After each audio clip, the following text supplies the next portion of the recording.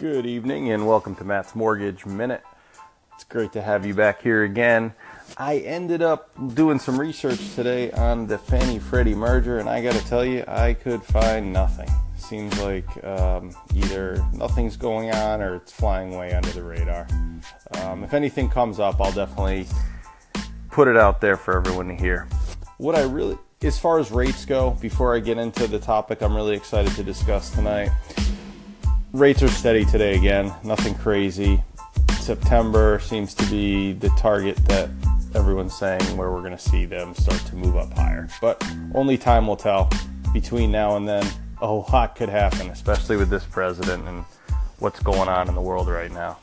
So what I'm really excited to talk about today is one of my passions, and that's credit. I hear on almost a daily basis from my clients who use third-party credit score companies like Credit Karma or freecreditscore.com, or a service that they believe is helping them and they pay a monthly fee for. They always think their credit score is higher than it actually is. The reason for this is that those third-party companies, they use a different algorithm than the FICO scoring model. Okay?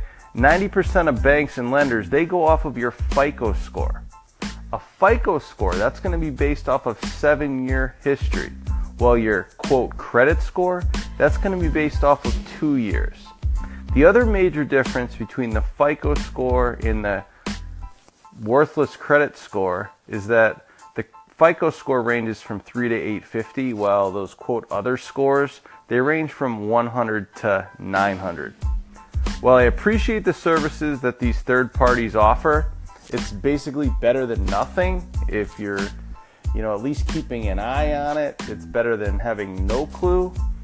I think it's a bit misleading for customers to believe their score is higher than it really is. Almost on a daily basis, someone calls me and says, hey, I have a 700 score, and it ends up being a 630 or a 620. And in this day and age, that's a big difference.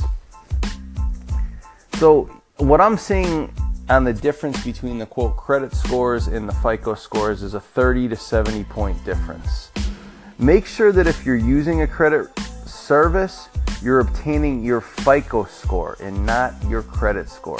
Very, very important. There's a big difference. While I'm talking about credit scores, let's talk about inquiries for a minute. I hear this on a daily basis too.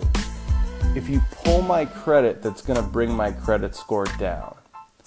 Your inquiries on your credit report are going to go into about 10% of your overall credit score.